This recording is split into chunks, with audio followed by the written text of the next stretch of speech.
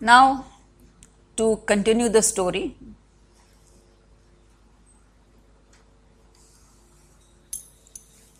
in 1992, Babri Masjid was demolished. When the masjid was demolished, from the walls of the masjid, an inscription 5 feet by 2 feet fell to the ground. We call this inscription the Vishnu Hari inscription. This inscription, it was giving the history of the temple. So the Allahabad High Court asked the epigraphy department of ASI to decipher this inscription and present its reading of the inscription to the court. So this inscription was deciphered by K.V. Ramesh, who was the chief epigraphist of the Archaeological Survey of India.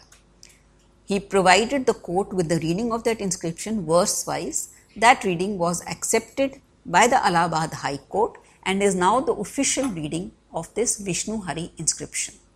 This Vishnu Hari inscription tells us that the temple was built by this king at this date and gives all the details.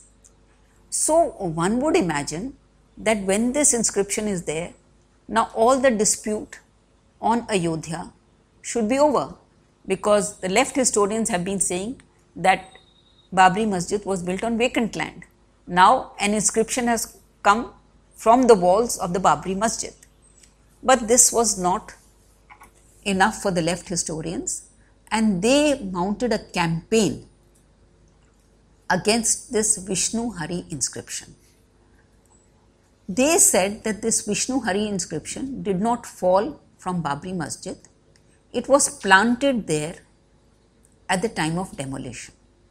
Now, it is very difficult to understand how an inscription could have been planted there when there were thousands and lakhs of people at that site, and when the media, national and international, was there in full force. And it was a big inscription.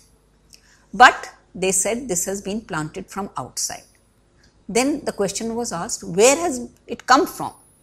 So Professor Irfan Habib, he said that this inscription came from a private collection. But we have no record of anyone having such a big inscription. Then 3-4 years later, he changed his line and he said that this inscription was actually stolen from Lucknow Museum and it was planted over there. So till now, we could not, till now we could not refute Irfan Habib.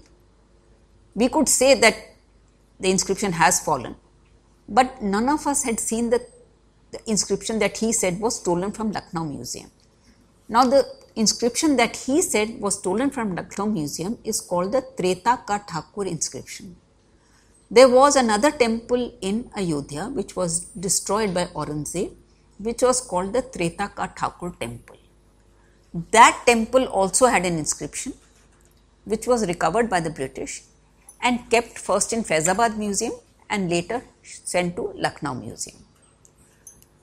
Now, last year, there is a gentleman called Kishore Kunal. He was officer on special duty under VP Singh and Chandrasekhar.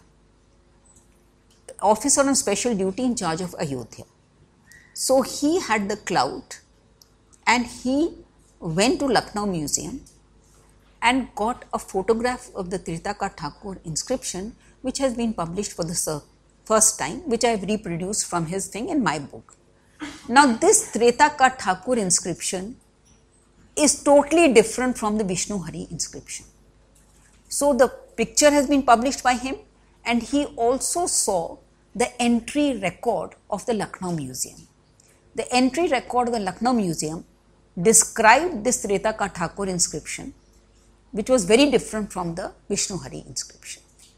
So one would imagine that this kind of exposure would embarrass the left historians. But their strategy is that if something doesn't suit you, you ignore it.